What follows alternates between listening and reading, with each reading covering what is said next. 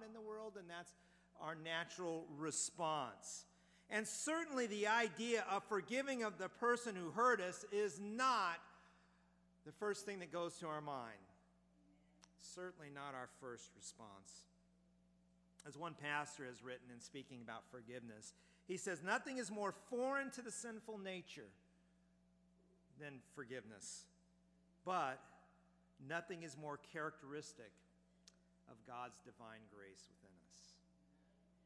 And it's true. Even the world, when you think about it, understands that the Christian life is a life that is marked by forgiveness, of people learning and showing forgiveness. There was a man named Henry Wingblade. He used to say that the Christian personality is hidden deep within us. And he says it's unseen, like soup being carried in a tureen high above the waiter's head. And he said, no one knows what's inside until someone bumps him and he trips and the soup flies. And that's true with the Christian life. He says, no one sees what's inside of us until we're bumped and we're tripped, and they see the fruit of the Spirit of God come out within us. In life, we will get bumped. We will get hurt. We may even get pushed. And it's at those times that who we are in Jesus Christ should be seen. And so as we continue our series on consistency, which is just matching who we are in Jesus Christ with the way we live, I want us to look at the importance of forgiveness in our lives, of the fact that we are forgiven, and therefore we should be also forgiving others. So in Ephesians chapter 4, we'll be looking at verses 31 and 32. And in verse 31, Paul is going to list some natural responses which are to be removed from the Christian life. You may have your notes if you want to fill them in for your small group. Unfortunately, I actually have another sheet that was supposed to go on the back, but technical difficulties, so you may have to scribble today and some of the other thoughts. But we'll talk, at least you have the notes of the negative, what to put off. But Paul says, as children of God, there are some things, some responses that should not be a part of our lives, that we need to remove, especially in those times of conflict. Because you see, these sins involve conflict between people, whether that be believer and unbeliever, and even worse yet, believer against a believer. These sins, in verse 31, break fellowship. They destroy relationships. They weaken the church, and they mar its testimony to the world. And when an unbeliever sees a Christian acting like what we'll see in verse 31, he sees someone just acting like the rest of society. And the church loses its glory, its difference in the world. So the proper response will be in verse 32, and we'll get to that. But for now, let's look at verse 31 and see what Paul says of things that we should put off. Notice verse 31 in chapter 4. The Bible says, get rid of all bitterness, rage, and anger, brawling and slander, along with every form of malice. Boy, what a list. Paul tells the church at Ephesus to get rid of those natural responses, to remove them, get them out of there. Let it not be. Well, what are those responses we're to get rid of? Well, we've read them, but the first one is bitterness. And I don't know, Cecil can see up there. I certainly can't. All right, so get rid of bitterness. Bitterness. Well, what is bitterness? Well, here it is. Bitterness is a resentful disposition and an inward hardness of spirit. It's the attitude that refuses to be reconciled. See, ever run across somebody who's just so bitter that they don't care, they do not want to resolve the problem. They would rather just sit and be angry. And really, there's a reason why that, because you can blame all your woes on everybody else while you sit and be angry. And that's exactly why they do it. They get bitter. They don't want to reconcile. That's what it's talking about. Paul says, get rid of it.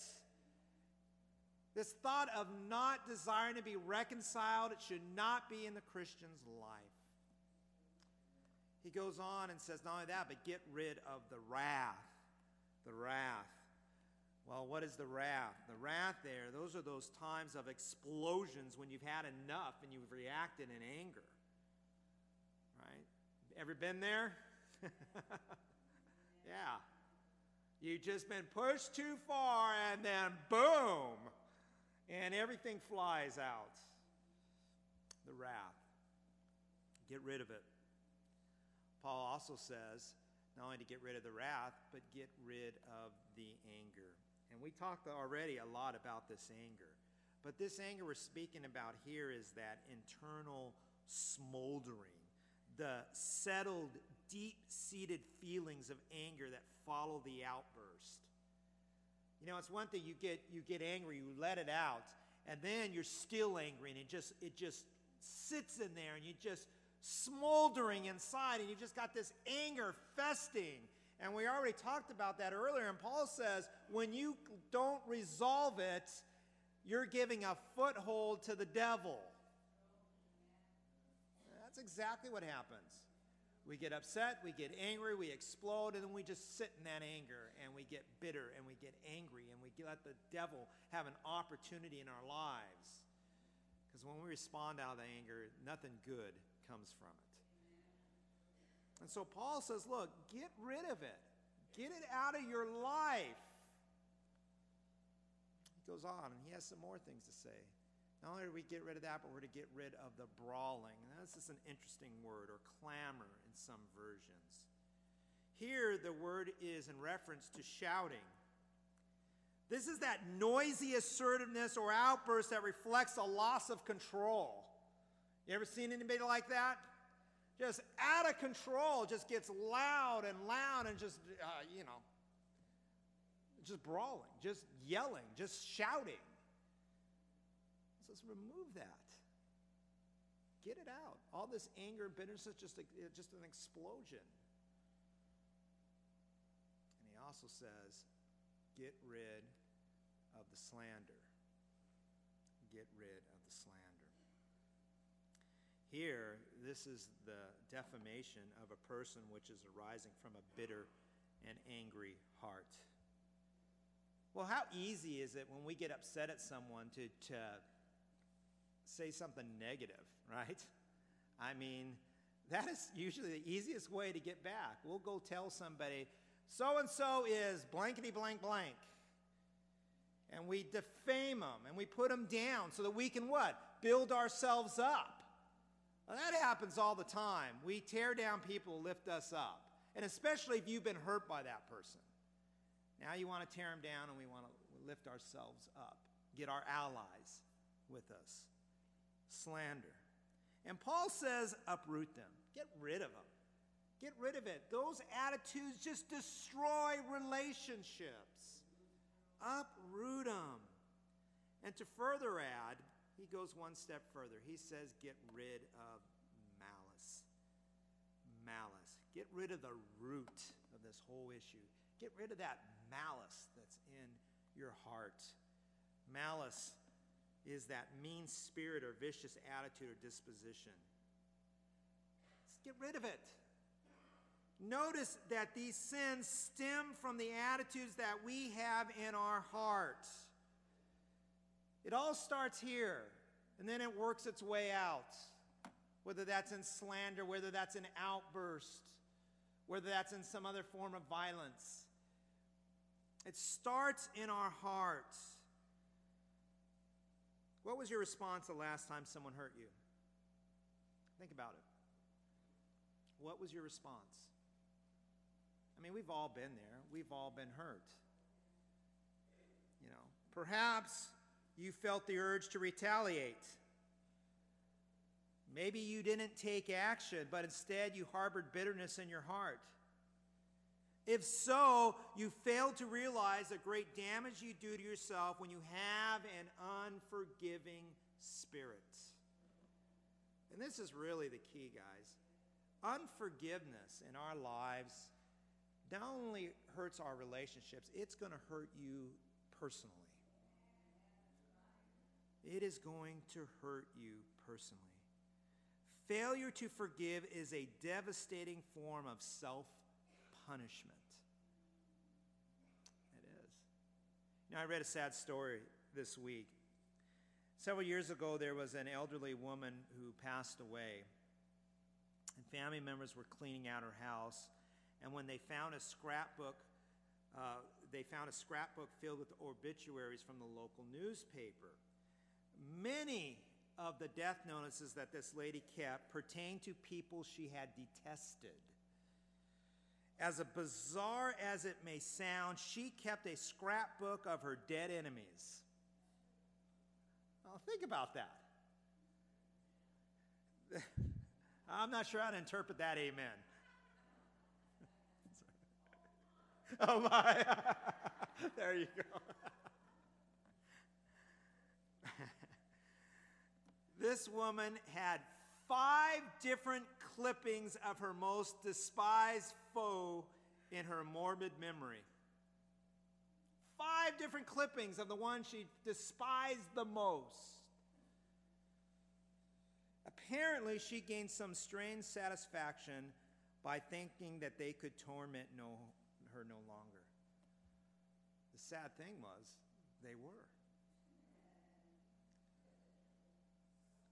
The fact that she kept that memory book, they kept tormenting her. Well, why is that? Because she couldn't forgive. And she was entrapped. She was the one in bondage.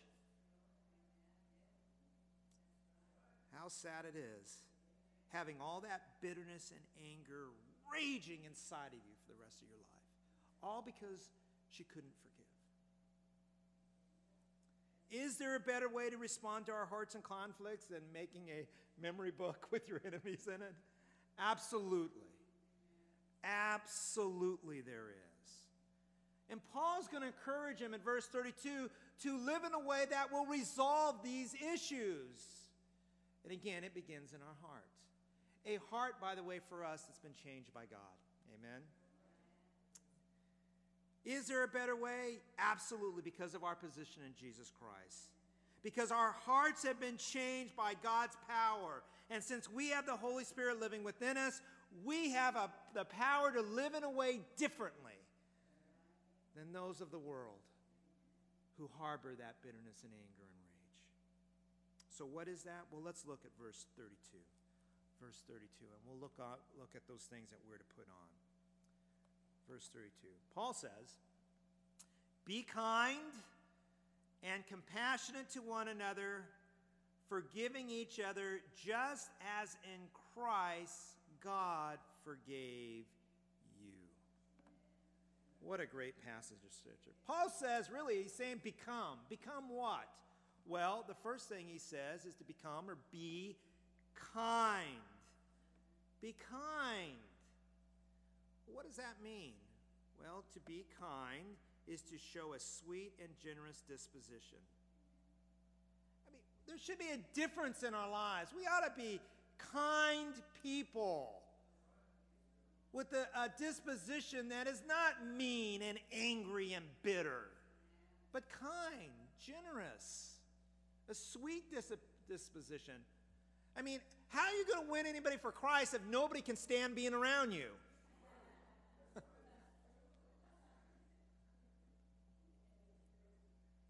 So we're to be kind. Paul says put that on. Let that spirit come out. Let the fruit of the Spirit be seen in your attitude. So be kind. But it's not just that we're to be kind. It goes even deeper than that. We're to be compassionate. Compassionate. And compassion is more than just being nice to people. There we go. Oops. It is that we are to have feelings, tender feelings or care for that person. Literally, the word talks about the intestines. and it was having healthy intestines, I think is the Greek word there. And that's because they believed that the feelings, the emotions, were deep-seated. They were down in your intestines. We usually say the heart. Okay, so what they're trying to say is we need to really care about people from deep within. Listen, it is hard to be bitter to somebody if you really, truly care about them. It's tough. You can be frustrated and you can be upset, but to hold that anger, to hold that bitter is tough. And that's why I say all the time when we get upset with each other, one of the best things you can do is start praying for that person, because it changes your attitude towards them if you really care. So we're to be compassionate. I mean, we're to care. We're to care what happens, their welfare. And the third thing, as we see up there, is to be forgiving. To be forgiving. We're to be kind. We are to be compassionate, and we're to be forgiving. Unlike that person that is bitter, harboring an attitude which will not forgive, God's people are to be forgiving. Forgiving. Now, what is forgiveness? Well, and this is taken from Charles Stanley, so I'll give credit where credit is due. Forgiveness is the willingness to give up your resentment towards someone who has wronged you, regardless of how serious or painful that wrong might have been. Now notice, this is the right thing to do, but let me tell you, it's also a very difficult thing to do. That's why we need God's help to do this. In other words, you renounce any desire to get even. That's forgiveness. We can identify three elements to forgiveness. Number one, to give up the resentment about the wrong. Number two, we are to give up the resentment toward the wrongdoer. And number three, in forgiveness, to give up the plans for retaliation. That's forgiveness. That is forgiveness. It's a willful choice to forgive. It starts with a willful choice. So you can make a willful choice to forgive even if you don't feel like forgiving. I'll let you stew and think through that one. This is a command, not optional. It starts with a cognitive choice to forgive. Then our heart will follow. That's the order. We're to forgive. We're to let it go. The Bible, we always get this wrong, and we say this all the time. You need to forgive and forget. Well, let's be real. If the hurt is hard enough, you're not going to forget it. But even God doesn't do that. The Bible says that He does not remember. He chooses not to remember your sins. How can an omniscient God not know anything? But He chooses not to remember. That's forgiveness. And that's what we need to do, is choose not to remember. Our tendency is to bury the hatchet and leave the handle sticking up a little bit. All right? We want to play that card next time we get hurt. And one thing, this is off my notes, but one thing I found is forgiveness isn't like this one-time act. I mean, it's a continual process of not bringing it up. Choosing not to bring that up. So, in order for us to truly forgive, forgiveness must be more than just saying some words. It must come from our hearts. Has to come from our hearts. Has to come there. There was a wife of a Zulu chief who attended a Salvation Army meeting and heard and responded to the call of Jesus Christ in her life. When her husband heard of this, he forbade her to go again to hear preaching to that service on pain of death. However, eager to hear more about Jesus, she dared to go. And when her husband knew of this, he met her on her return journey and beat her so savagely that he left her for dead. By and by, his curiosity moved him to go back and look for her. She was not where he had left her, but noticed broken twigs and found her lying under a bush. Covering her with his cruel eyes, he leered, "And what can your Jesus Christ do for you now?" She opened her eyes and, looking at him, said gently, "He helps me to forgive you." And therein lies our power to forgive. It's the Spirit of God working in our hearts that helps us to forgive. That response that she made can only be made through the power of God. And I am amazed at how people can forgive others even in the midst of the most incredible pain. And I look at that and I hear them and I think that has to be God, because my natural response would not be that. That has to be God working in their hearts.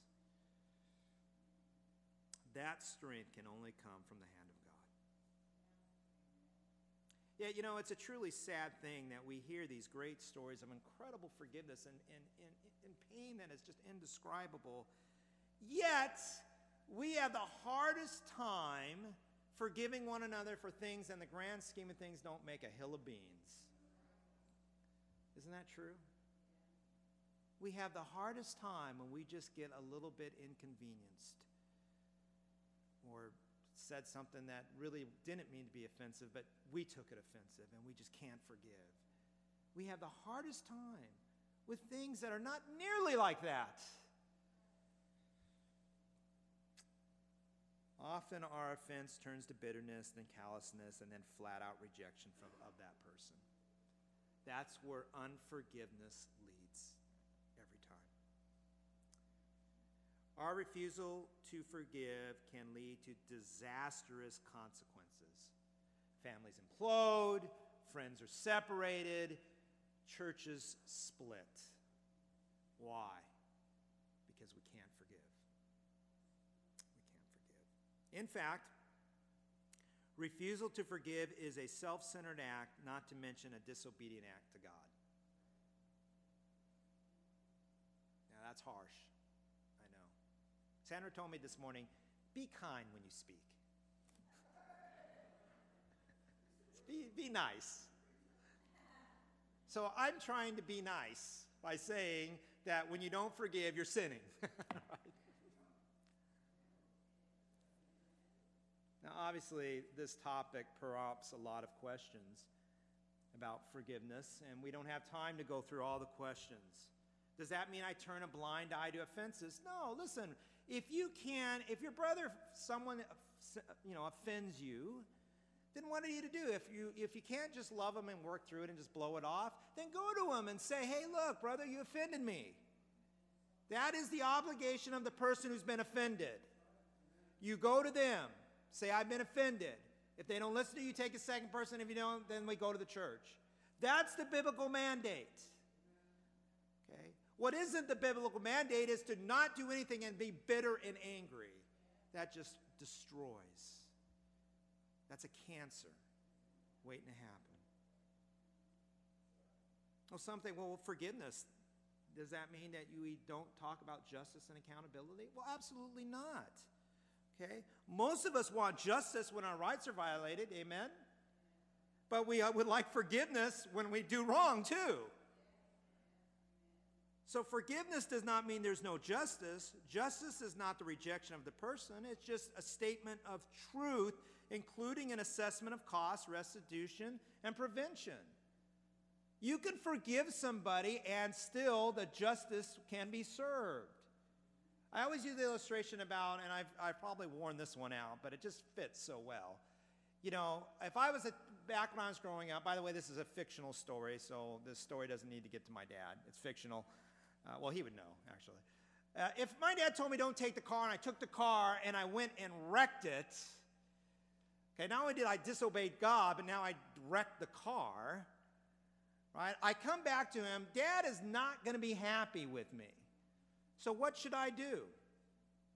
Well, obviously, to restore the relationship, I would go to him and ask for forgiveness. Dad, I'm sorry I disobeyed you. I took the car. Forgiveness makes sense. And my dad would offer forgiveness. All right? And that makes sense. To restore the relationship, that's what happened to happen. The problem is we still got a damaged car. The consequences are there. So guess what? Well, Eric probably needs to pay for the damages of the car. Justice is served. Is there forgiveness? Yes. Is there still justice? Yes.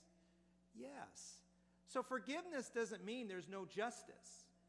Forgiveness also does not mean that there are no accountability. Listen, you can forgive and then set up some boundaries. It's totally appropriate to do such things. You set up boundaries so that we won't destroy more relationships. Nothing wrong with these things. But the key is forgiveness of the heart. Listen, forgiveness really comes down to this. Some people think, well, being forgiving people is kind of weak. No, it's not. It's totally strong because I'm trusting in a sovereign God who's going to work everything out. That's forgiveness. It's not that you're a doormat. It's that you're trusting sovereign God is going to work out everything else. So forgiveness needs to be a part of our lives. And Paul is saying to these Christians, look, when you've been sinned upon, don't respond in kind with sin. Break the cycle. Instead, respond in a supernatural way, a way only that God can help you do, which would lead to forgiveness. And forgiveness provides at least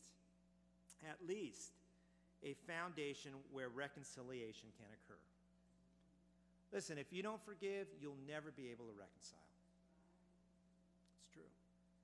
Forgiveness provides the foundation that we can now restore and rebuild that relationship. So forgiveness.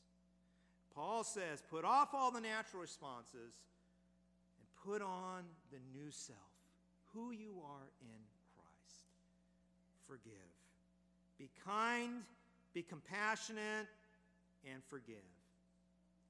And Paul gives us the greatest reason why we should forgive, and that is this: we are forgiven. There is the greatest reason why we should forgive, because we are forgiven. Notice how Paul puts it in this passage. He says, be kind and compassionate to one another, forgiving each other. Notice, just as in Christ, God forgave you. Wow, how can we not forgive when God has forgiven us so very much? So very much. I want you, if you have your Bibles, quickly turn to Matthew chapter 18 with me. Jesus says exactly this. And I think it would be worthwhile for us to just read it. They say the Bible is its best commentary. Absolutely. Here's the words of our Lord in regard to this issue. Matthew chapter 18, we're going to begin in verse 21.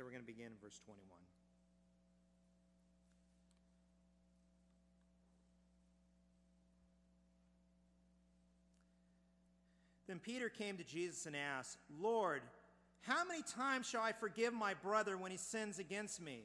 Up to 7 times? And Jesus answered, I tell you, not 7 times, but 77 times. In essence, don't do the math. He's saying you just keep forgiving. And he goes on and tells this parable. Notice, therefore the kingdom of heaven is like a king who wanted to settle accounts with his servants. As he began to settle the account, a man who owed him 10,000 talents was brought to him. That's an insurmountable amount. And since he was not able to pay, the master ordered that he and his wife and his children and all that he had be sold to repay the debt. The servant fell on his knees before him. Be patient with me, he begged, and I will pay back everything. The servant master took pity on him and canceled the debt and let him go. But when the servant went out, he found out his fellow servants who owed him 100 denarii, incredibly small amount.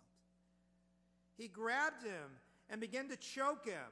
"Pay back what you owe me," he demanded. His fellow servant fell to his knees and begged him, "Be patient with me and I will pay you back." But this servant who was forgiven, he refused. Notice, but he refused. Instead, he went off and had the man thrown in prison until he could pay the debt.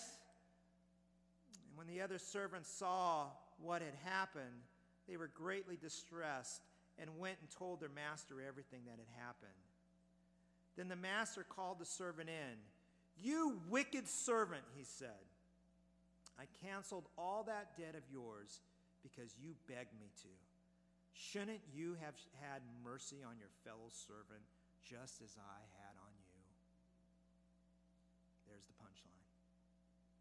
And in his anger, his master turned over to the jailers. He tortured him until he should pay back all he owed. And Jesus says, "This is how my heavenly Father will treat each of you unless you forgive your brother from your heart." Could that be any more clearer? We forgive because we are forgiven. Like the unmerciful servant, all of us had a debt that we couldn't pay to God. Sin has separated us from holy God. There wasn't a thing that I can do to reconcile my relationship with God. I couldn't do enough good works. I couldn't do enough religious acts. There was nothing I can do. My sin was too great. Yet, God sent his Son on my behalf, took on my debt on a cross, and when I came to the point that I realized I couldn't know it, that I was a sinner, that I was not right with God, and I repented like the unmerciful and said, "Forgive me of my debts." And I believed that what Jesus did was sufficient for me. At that point, I was forgiven. My sins were forgiven. The debt was paid. And that day that I repented and I believed, I was free in Christ. But many times we are like that wicked servant. We've had so much forgiven, but yet when someone just bumps us the wrong way, we act like this unmerciful servant, and we want justice, and we want our rights, and we want vengeance, and we don't forgive. And Jesus says that we need to forgive from our hearts. Why? Because we are forgiven. We are forgiven. There's a great story about a Methodist pastor, Charles Allen, who wrote, when he was in the 4th grade, the superintendent of the school mistreated him. And there was no doubt about it, he was being mistreated. It was a deliberate wrong which the man committed because he had fallen out with his dad. And so he got the brunt end of it. The Allens moved from the town and years passed. Well, one day Charles, during his first pastorate, heard this old antagonist was seeking a job with the schools in his area. Charles knew as soon as he told his friends on the school board about that man that they would not hire him. But this is what he writes. He says, "I went out to get in my car to go see some of the board members, and suddenly it came over me what I had done. Here I was trying to represent him who was nailed to the cross, and me carrying a grudge." That realization was a humiliating experience. I went back into my house, knelt by my bedside, and said, "Lord, if you will forgive me of this, I will never be guilty anymore." That experience and that promise are among the best things that ever happened in my life. Here he was, had a perfect opportunity to show vengeance, to get back to all the hurt that he experienced. And as he went to go do it, he realized that, you know what? He represents someone who hung on a cross for him. And how could he? How could he not forgive? And he went back and forgave. That is forgiveness. And that is who we are in Christ. How can we, after Jesus has hung on a cross for us, not forgive others? How can we? We'll end with this. A 4-year-old was praying one night, and he'd been listening in church, and he just couldn't get the word trespasses. So he said, "And forgive us our trash baskets as we forgive those who put trash in our baskets." Brethren, that's our prayer this morning. May God help us to forgive those who put trash in our baskets, those who hurt us. Why? Why should we do that? Because we have experienced God's forgiveness. And let's be a light that shows it to others around. Let's pray. Father, thank you again for this opportunity we've had to look into your word. And Father, again, we are challenged by your word. There are so many times that we get hurt. Father, there are times when either deliberately or unintentionally people hurt us. And Father, help us in those times to not let anger fester in our hearts. Help us not to give the devil an opportunity. But Lord, help us to look to you for our strength. May we truly dig in and get strength from you and forgive, because we have been forgiven. Father, it's our prayer as a church that we would be a light in this community for you. And we realize that that happens in the way that we interact with one another. So Father, as people look at our lives, help them to see forgiveness in us. Give us the strength that we need. So I pray this morning for the one who may be this morning sitting here who has bitterness in their heart. I pray, Father, that you would give them the courage and the strength to turn it over and to forgive. And Father, I pray for the one that might be here this morning that cannot say that they're forgiven by you. Father, I pray that you would help them understand that you sent your Son to pay that debt of their sin on a cross by the death of Jesus Christ. And Father, I pray that you would draw their heart and realize that they are separated from you, and the only way that they can be right is to repent of those sins, ask for your forgiveness, and believe in what Jesus has done for them. So, Father, I pray that you would just work in our hearts this morning, and that may we all leave here knowing that we are right with you and that we are a shining light for you. We thank you, Father. We give you praise. And we ask this in the name of our Lord and Savior, Jesus Christ. Let's stand and let's sing. I don't know what's on your heart. Maybe you've got some issues of bitterness. You need to turn them over to God. Listen, the altar is here. Get it right with him this morning. Maybe you need to make a step and say, okay, God, you know, I've been holding back from you. I'm going to follow you in baptism. I'm going to be a part of this church. Look, come down and see me this morning. Maybe you don't know God. Maybe you can't say that your sins are forgiven. Come see me. Or see me after services.